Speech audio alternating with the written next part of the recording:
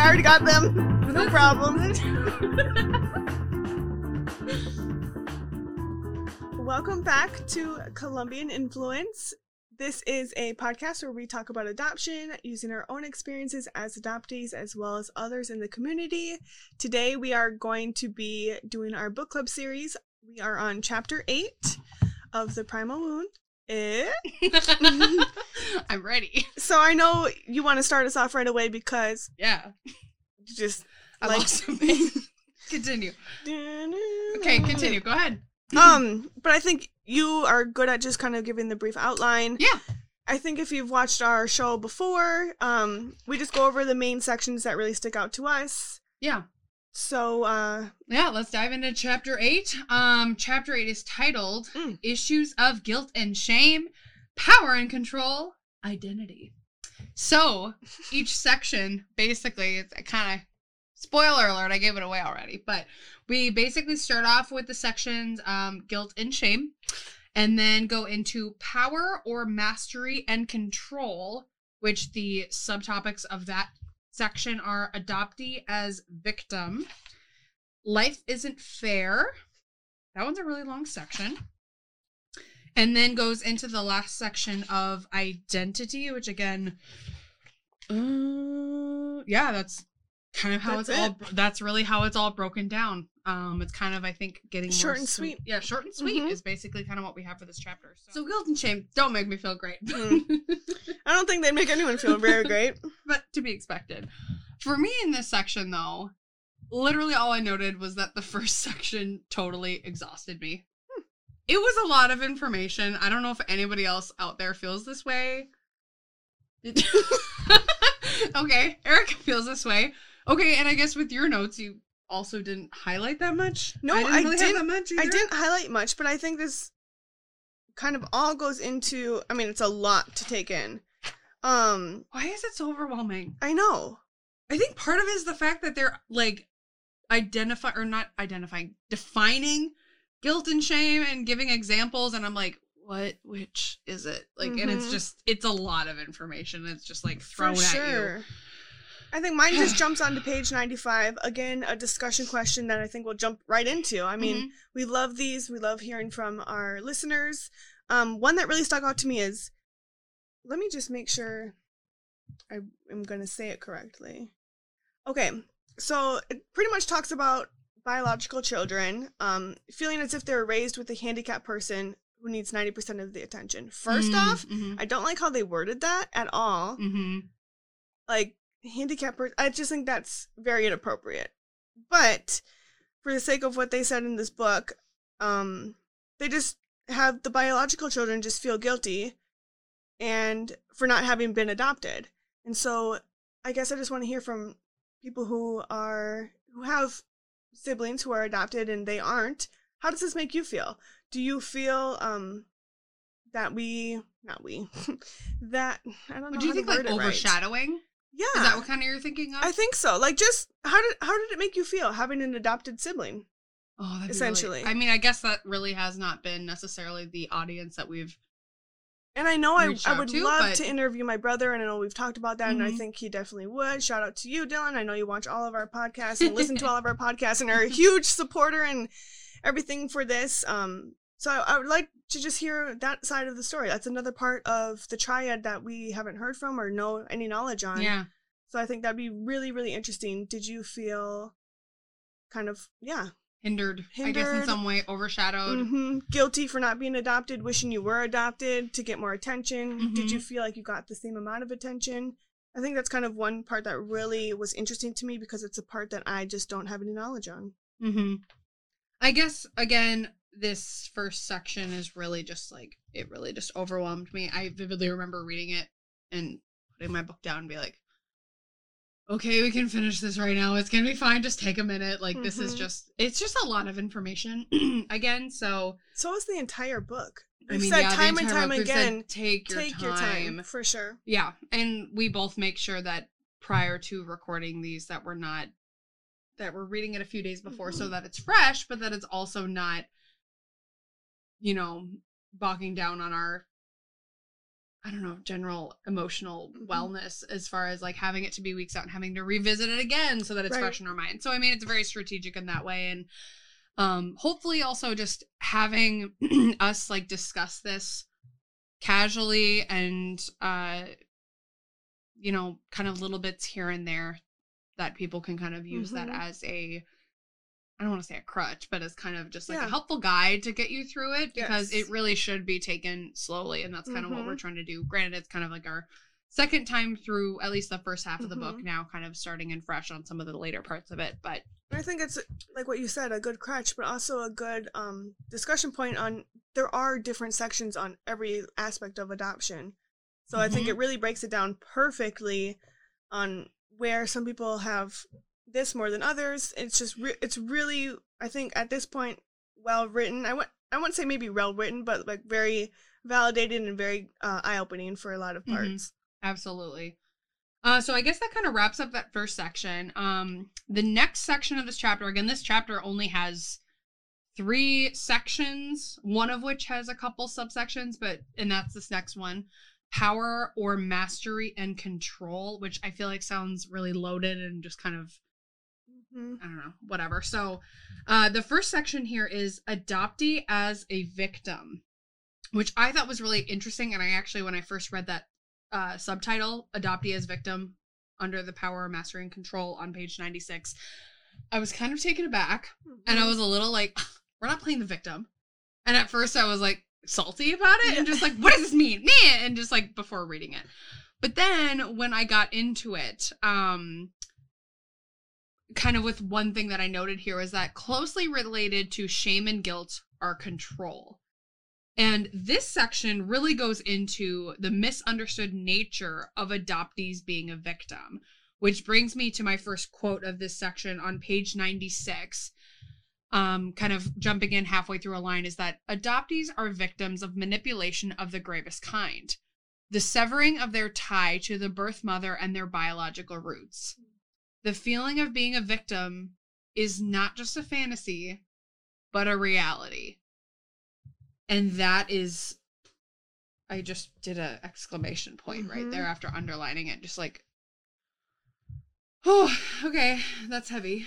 And I think this goes back to our previous, like, I think it was 2 chapters ago, where this is the only trauma that people expect us to be okay with. Or grateful for. Or like for. grateful for. Yes, that's what it was. Yeah, grateful for. Not okay with, grateful for. Yes, and it's just like, no, that's like, not the case. That and just the fact, like, the way that this words it is like, they are victims of manipulation of the greatest kind.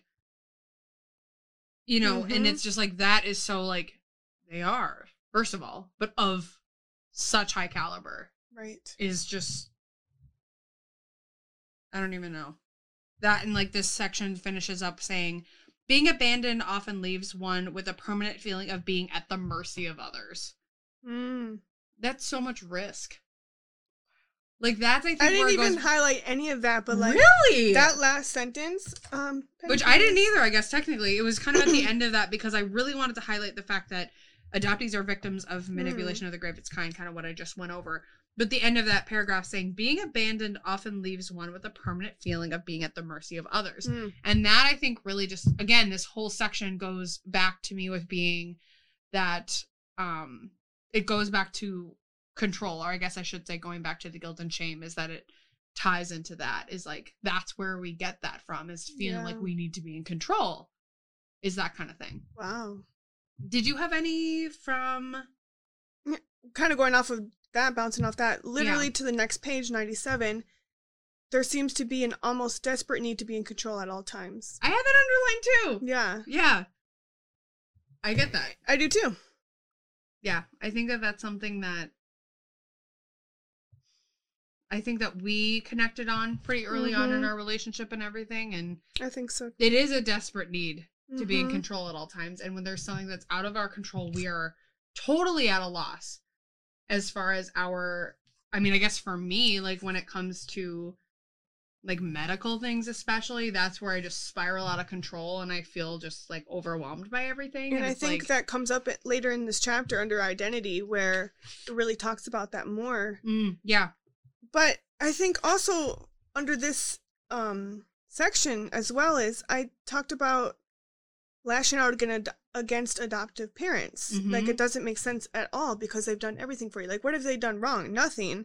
I think instead of... Well, let me pause you there. Sure. In most cases. Yes.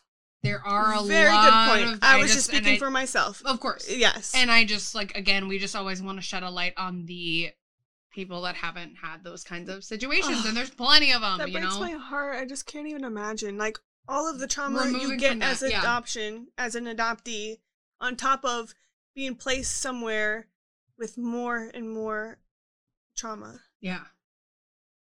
Ugh. Yeah. So, we'd love to hear from you and be that support for you, because obviously you have lacked support a lot of your life and understanding who you are. And again, we're just trying to hear all and every voice of an adoptee. So if please you feel out. comfortable, even if it's just to us or being anonymous, whatever the case may be, like, we'd love to hear your story and we'd love to support you, because I think everyone deserves that type of community. Yeah, 100%. Anyway, continue with that. Yeah, I just wanted to stop and kind of mention it was that. Just what I said here is just helpful for adoptive parents to understand the source of their child's anger, because instead of becoming defensive, they can acknowledge those feelings. And I think that's just important. Again, another role for this triad for adoptive parents to really just deeply understand where the adoptee is coming. Mm-hmm. And that was kind of, I highlighted a lot of that because I'm really just trying to understand all parts of adoption, not just my part, because I understand and feel that fully. That's our part of the, like our point of view, obviously. So it's like, we want to make it better for like our part, but there's no way of doing that without acknowledging the other parts of it. Right. So I think that that's really important. The next section of this is life isn't fair. It isn't. No, I was just about to say that. It isn't fair. Let's see. For me, I guess just kind of as a sum up with this section, I had said that a lot of adoptees feel out of control, and that control is something that we are always chasing, essentially. Which goes on to, let me see here. The quote here on page 98.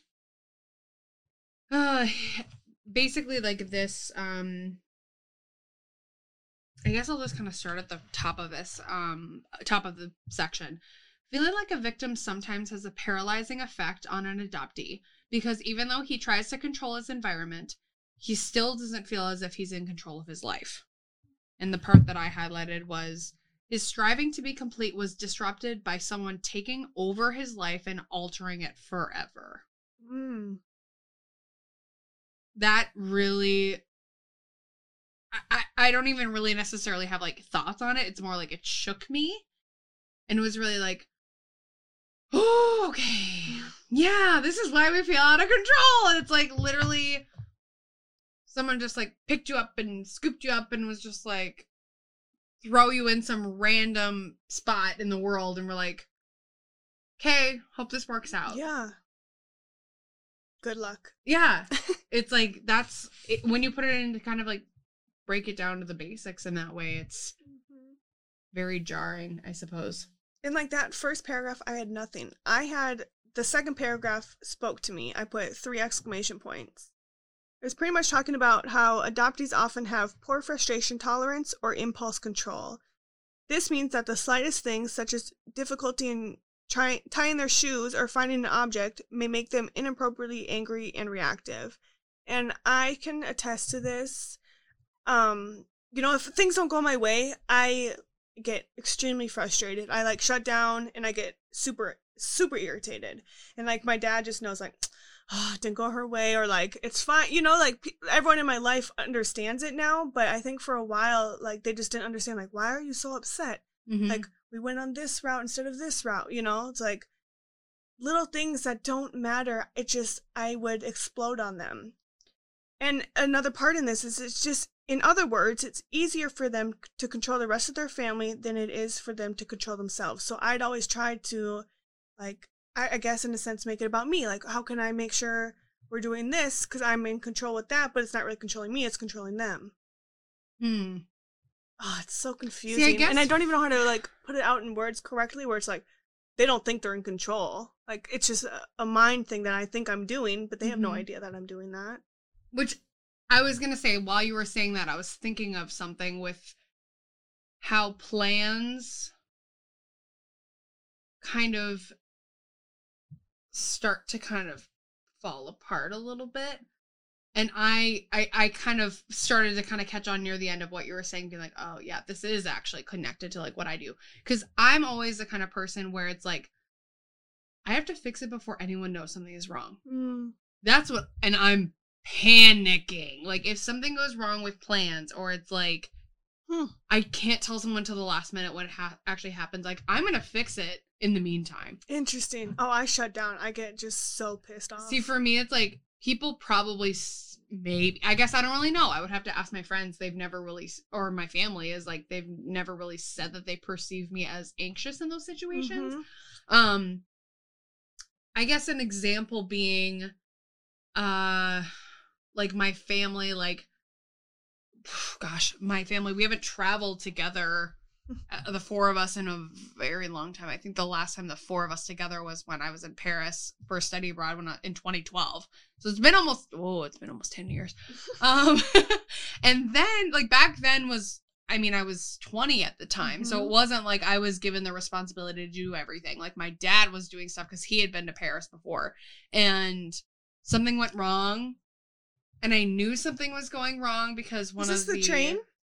Yes. Oh my God, I've told you this already. You told the story on the podcast, I believe. With the subway being closed down? I think so. Yeah, so it was like things like that where it was like, oh my God, I have to come up with an alternative. Oh God, it's about to happen. Oh my God. And it was just like trying to figure out other alternative options.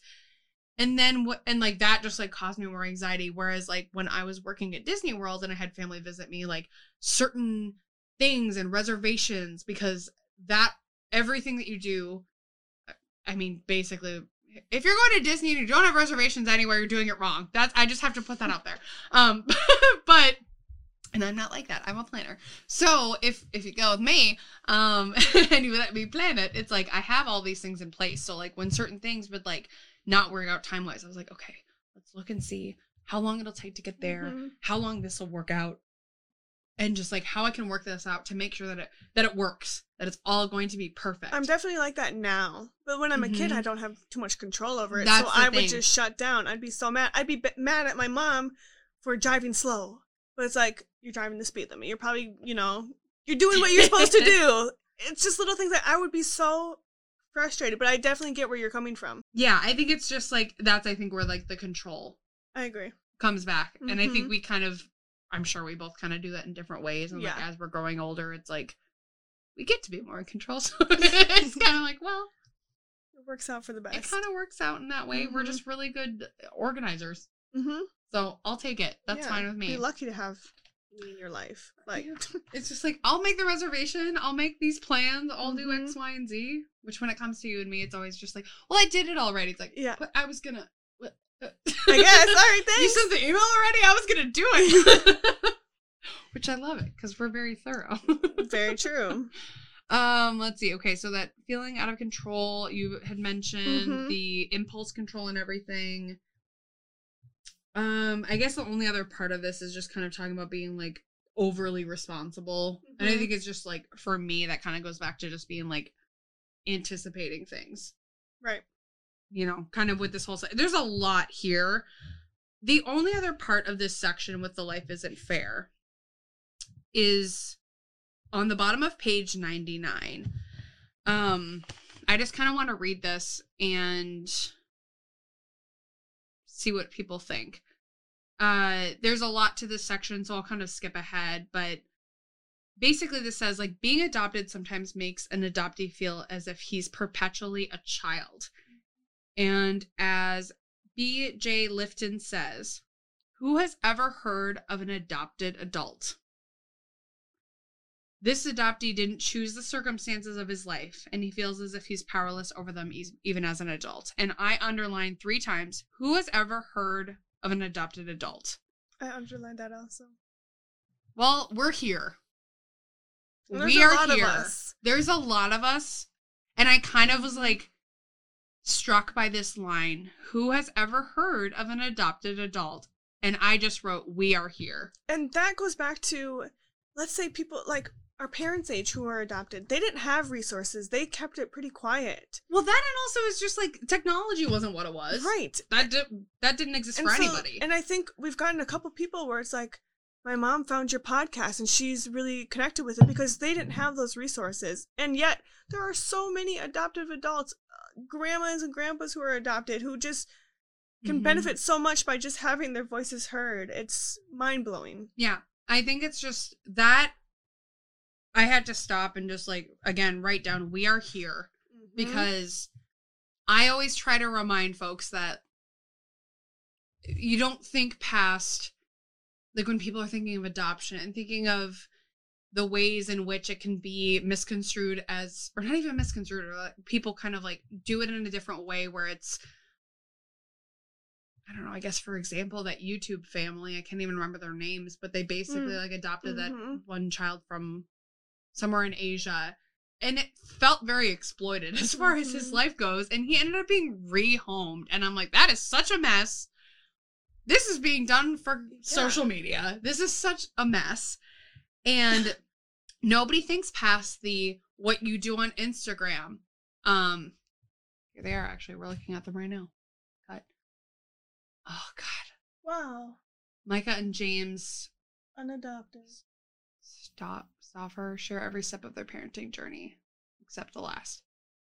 We'll have to share this on our page. Basically, there's a lot to be said about these families that are doing it for the wrong reasons. Doing it for the wrong reasons, especially just with our day and age with social media. It's really problematic. And even the ones that aren't, you know, Instagram famous or whatever, it's like, these are the situations in which people think of like, what can we do? Like on This Is Us. Not This Is Us. Little Fires Everywhere. Oh, yeah. When the Reese Witherspoon character made a really cute baby shower for this adoptive mother who had adopted a child who was, I think, Chinese. And they did really cute party favors, including fortune cookies. And just being like, well, she's Chinese. Isn't that cute? And it's like those cute little kitschy little things. But it's like nobody thinks about it past making it cute. Yeah. And past the baby shower. Past the baby shower, past them being an infant and being like, welcome this tiny like bundle of joy. It's like they grow up. They are still going to be your adult children or they're going to be your adolescent. They're going to be your young adult. They're going to be your adult. They're going to be everything that you imagine a child to be, regardless of whether they're adopted or not. Exactly. And that is what, like, this part of it, page 99. Please, just anybody who's reading this, we are here, and this is what we're doing this for, is to give recognition to those of us who are, to all of us who are just like, we exist. Who's been silent way too long. Yeah. I'm off my soapbox now. That's all. Well, that little section that you're just kidding. That was a really good point. I totally agree, and I think we just need to continue to put that out there and continue to do what we're doing because it matters. Yeah, because every person that's adopted is going to grow up, hopefully. You know, hopefully that this trauma doesn't get to their mental wellness to a point where that doesn't happen. Like, I don't know. I don't want to, you know, put a dark element on things, but it's like, that's also very common. We've touched on that, and that's a part of a chapter that we've already discussed, and it's a big part of adoptees. Just adoptees in their lives and just like their mental wellness and just the mental illnesses that come of that. And it's not easy. Like, people need to realize that these kinds of things need to be comfortable topics that you talk about. If you are going to adopt, dear God, be prepared and read this book. Those I do research. Like this is the book that really should be something that adoptive parents are doing because they're the ones in the most control when it comes to the triad. So absolutely. Now I'm off my soapbox and backing up. So I guess that was the only part we had in that. We are just jumping into identity, which is also a big section, I think, for us. And in this chapter, it is a couple pages long. Gosh, it's the rest of the chapter. I didn't have a lot in the beginning. I mean, did. Oh, okay. Interesting. Let's start the whole first paragraph. I just made it into like this whole bulk of something. I did highlight this part though. Not only does he find it difficult to identify his own personal history with that of his family, but he experiences a great deal of conflict around the idea of searching for that personal history. We've talked about this time and time again, and I think this is a huge topic for adoptees, just your past history, who you are, medical history, race, identity. I mean, the list is endless on just who are you? And I think this goes into also just my own personal experience. Even though I was always searching for, that question to be filled, I'm still left with a lot of unknowns. So I think we've talked about this in other episodes that will maybe drop later or have already dropped at this point. But just that it's okay not to search because you still might not get the answers that you're looking for. And I think that's just a big thing to really think about if you're going to do the search. Not everything is going to be answered, and there's still going to be those unknown questions. And the lack of this personal history is technically like a handicap for the adopted because of the importance of knowing one's past before planning for the future. And with us trying to be in control and our planning sense, like you want to have everything lined up, but you can't have everything lined up to move forward. You just have to do it. I think with that, especially with the adolescents with this section, really, I just bring up again the comparison that I made to having it be a, 1,000 piece puzzle to a 5,000 piece puzzle. Being an adolescent is hard. It's huge. But imagine that without having anything to go off of. Yeah. And that's a big part of this section, just talking about being a teenager, just trying to figure out who you are in general is already tough. But on top of that, not knowing your race, identity, your family, you've never seen someone who looks like you. There's no blood relatives in the whole Minnesota, let's say, for us. Or the country. We don't know. And it's just all of those unknowns are so difficult to really wrap your head around. And still is. Yeah. It doesn't really go away. And I think that's really interesting that they mentioned that it is a handicap to them. Because it really just adds some depth to it, I suppose. It hinders so many aspects of life. And you don't really think about it until it's brought up. Doctor's office. If you want to get pregnant, what's your background? Well, we probably should do more tests on you because you don't know anything. Oh, okay. If you have like a rare disease, well, you don't know your background. Let's do more tests on. It's just always like this daunting thing on you that you just have no control over, and it's really sucky. Honestly, it really does suck. Yeah, it's definitely a lot to have to handle. And identity is definitely something that we've talked about time and time again, and it's really important to us as far as also just realizing that obviously other communities deal with this too, and we want to kind of bridge the gap as far as being able to talk about it with other folks of different communities that have identity questions. Yeah, it's just there's a lot to be said about identity, and I don't think people really realize how good they have it when they've never questioned their identity. Yeah. That's, it's not something people have to think about. And that's a privilege. I totally get that. Are you on the next page now? Yeah, next page, 102, 103. Let's see. 102, I had a lot too. What did you have on 102? I didn't have anything highlighted. I didn't really write this in our doc, but I think this is another good discussion question. Okay. And I kind of want to reach this out to you too, just because I'm curious on what you have to say. Since I've done the search, I think it's a little bit different, but there are some adoptees who deny being curious about their origins. This seems to be by some professionals as an attempt to avoid upsetting their adoptive parents who want to maintain the illusion of a natural family.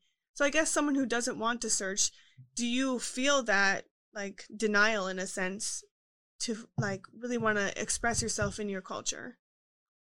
I think I used to think that, and that was something that I probably would have used to think of.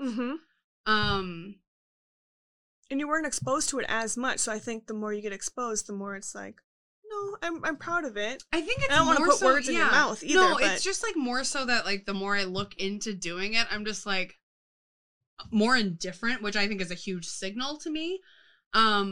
Before, probably about a year ago, I felt like I was supposed to do this, and I contacted a organization called the Search Angels to start the process, and did, but it felt so wrong, and I stopped it almost immediately after just a couple weeks, because I was like, I actually really want to do this. Like, I don't feel anything besides and that's just panic. your own personal. It's nothing to do with your adopted parents, or just no. Okay, no. It was, and I don't think it's really at this point. It's like what I want to focus on is who I get to be, despite all of these other outside things, and who I am with being a Colombian in Minnesota and being someone who's well-spoken, that gets to do stuff like this podcast and who gets to have these different traits that are outside of my adoptive family that they don't have, that I'm like, I get to do this because I have this gift or whatever, you know, whatever it is.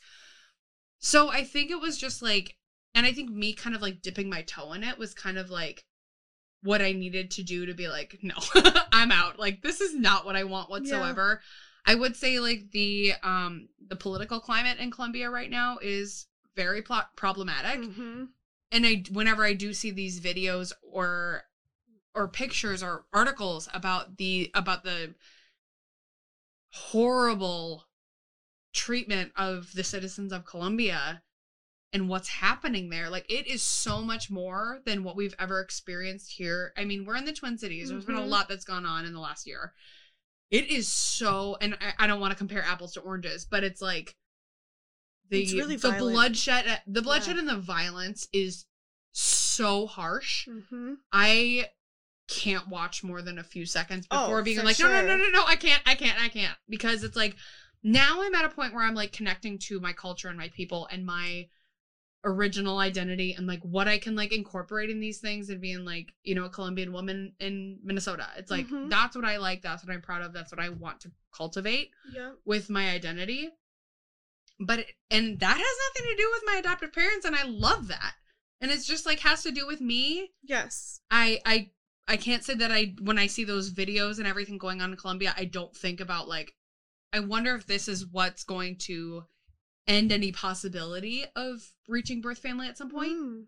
I will say that is, and I mean, that's totally situational, just given everything that's going on. Well, I definitely reached out to my birth mom right away, and it's 2 blocks from her. Jeez. Where a lot of that was going on. She's like, we don't go out of the house. We know to stay inside. Oh my gosh. But it's still like, you think about it, and I would think about it if I didn't even know her. I would just be like, wow, like, they must be there. I mean, is like, if your birth mom was, I guess, exposed more to the news of America and seeing that everything that happened in Brooklyn Park recently was 2 blocks from you. Yeah.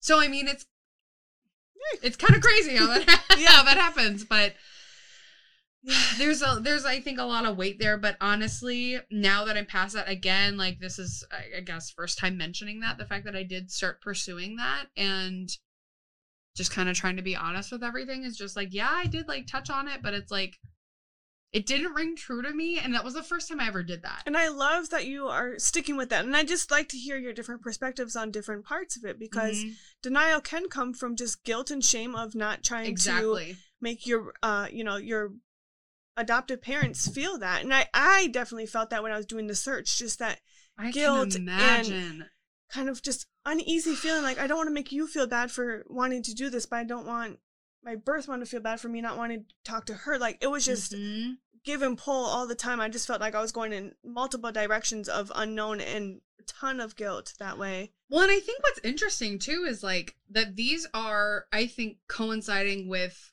a previous chapter talking about the different attachment theories and the fact that we kind of connect with the different attachment theories, whereas like Erica feels closer connected to the one where you become one the minute that you are in the womb. I feel as though that I connect to the part where I'm in the womb. It's just kind of like mostly separate entities. And then when you're abandoned, it's like, well, I know nothing else besides being alone. And I think that really connects to this too. I think so too. I think that's and just who we are. Like, it really makes sense. Even our previous episode, just on relationships, all of that. Oh my gosh, 100%. Very interesting. Whoa! Later in this section... I can't wait for you to talk about this. Why? Because cheese is your love language. And I just want you to just go for the quote before you go for the next part. Because I'm just so excited. On the quote. It's starred. So on page 103, basically just the quote here is that adoptees have a Swiss cheese identity. There are a lot of holes in it. I hate Swiss cheese. It can be a cheese. I like cool. cheddar. I do too. I prefer cheddar. But that's just really interesting. And that literally just made me laugh out loud when I read that. Because if you don't know Risa, she loves cheese. Yeah, if you don't that's know that literally, then like, who are you? You don't know us. Literally, like, my friends bring me cheese when I'm sad. Like, that's... Cheese when you're happy. Yeah, it's like, cheese if someone passed away. Here's a nice, you know... Cheese if... A nice Stilton, you know. Yeah. Congratulations, here's some brie. Yeah. You did it. And that's the best gift. Yeah, it is the best gift. So that made me laugh really hard, but I think that's a really good it's visual. A good way to go about it, but yet you're still whole and delicious. Despite you can go with a lot of things. Yeah, you go with a lot of things. Yeah. That doesn't even make sense. It doesn't make sense. But whatever. I can identify with cheese and I'm okay with it. What else did you have on this page, if anything? Let's see here. Some of which is like at the bottom of 102. Adoptees are sometimes preoccupied with existential concerns. You've gotten so many texts from me being like, I'm having an existential crisis. Mm-hmm. It's just like an issue and just being disconnected from genetic heritage here. And basically it says like randomly placed in another milieu cause them to lose any sense of the rightness of things. Rather, they feel that their life is purposeless, chaotic, and irrational without order or meaning. This causes difficulties in the spiritual life and poses problems in making significant choices. So, I don't know, that was kind of like that rang true to me. Like that was something that I underlined and just kind of was like, I mean, I definitely am someone who's like striving to have a purpose. Mm-hmm. Exhibit A. Exhibit B.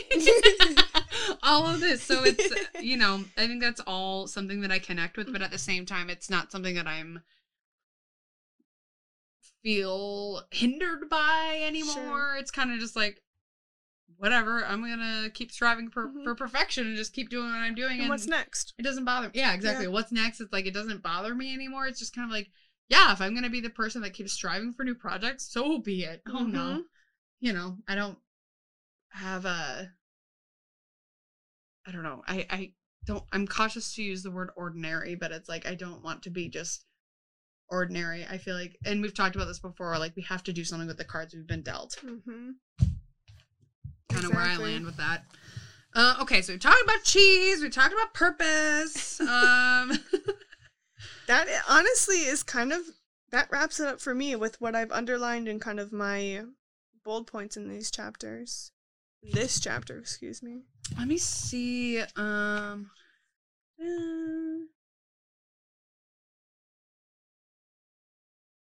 Just like checking to see if this is something that I'm...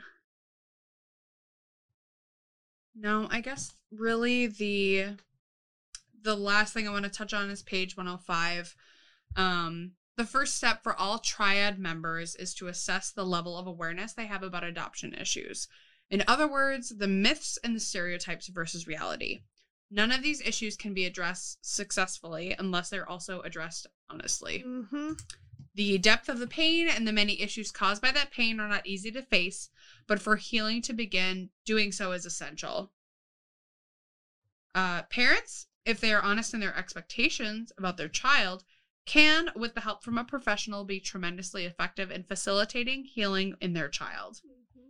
And the next part of the book deals with this healing. And we're already going to be on part 3. So, I guess overall, like, I can totally just agree to that. I think this whole chapter is, I just think was a great conversation for all triads. I think over and over I've talked about this, but I think adoptive parents, and we've mentioned this even in this episode, play a huge role. And I think by listening and understanding the adoptee in all stages of life, baby, toddler, preteen, adult, as we continue to grow as a relationship with you and with ourselves, just really listening to that as a listener and just understanding your views might change because as an adoptee, our views are, I would say, correct. Yeah. And they don't have much say. I think that is just really, really important as an adoptive parent, just to be very open-minded and do your research. And I think that's what I got out of this chapter is just all parts of the triad play a huge part. But I think the adoptive parents really just need to listen. And that's really a lot of what I said as well, just saying that awareness and transparency are truly the necessary elements for adoptees and the counterparts of the triad. And the next section, like we just said, is going around the healing process. But adoptees and adoptive parents need to first identify these issues and see where they are negatively affecting relationships in order to start to heal. It has to start with that awareness.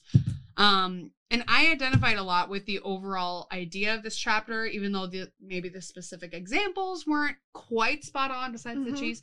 The overall issues discussed in the summary are really spot on with what we usually discuss for kind of run-of-the-mill, adoptee mental health issues, basically being abandonment, rejection, perfection, control, all of those kinds of things. We ask that in all of our interviews with other adoptees. Like our interviews are very similarly formatted for each story, and we typically ask about those mental health issues, and that kind of gets that spot on. So going on to the discussion questions for this chapter, we had talked previously about the biological children with siblings that are adopted feeling as if they're raised with a handicapped person who needs 95 or 90% of the attention. Obviously, we said we don't really love the way that that's worded and that it's necessarily appropriate, but if they feel guilty for either not being adopted or not being, or just kind of feeling a certain way about like not being the center of attention in those kinds of ways. Yeah. Or did you feel like you lacked attention and now that's really caused issues with you down the road? I mean, that's another part. I mean, I know this is mainly about adoption and adoptees and their traumas, but I know it can be traumas for other people too.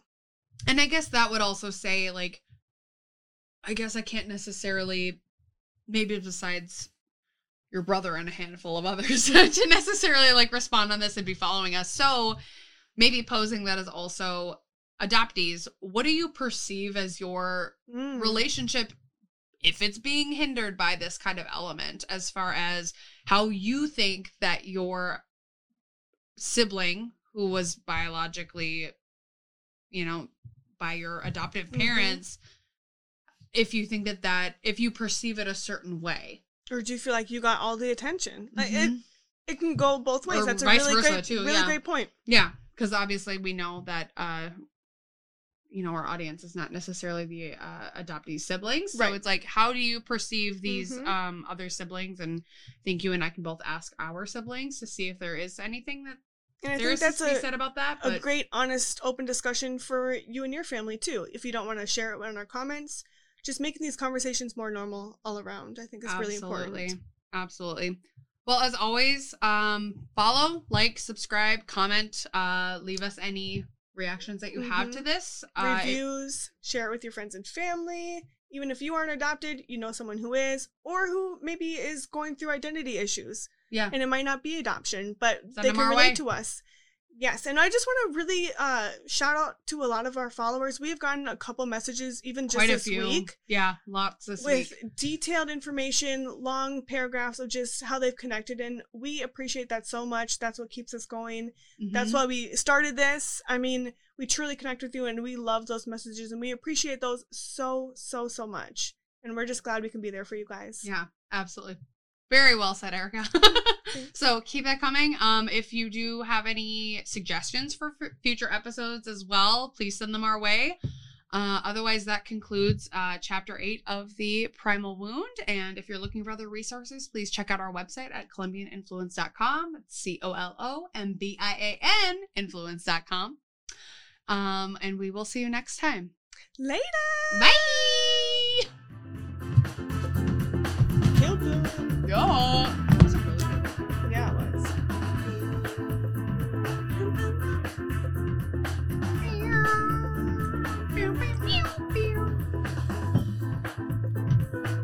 Oof. Earthquake!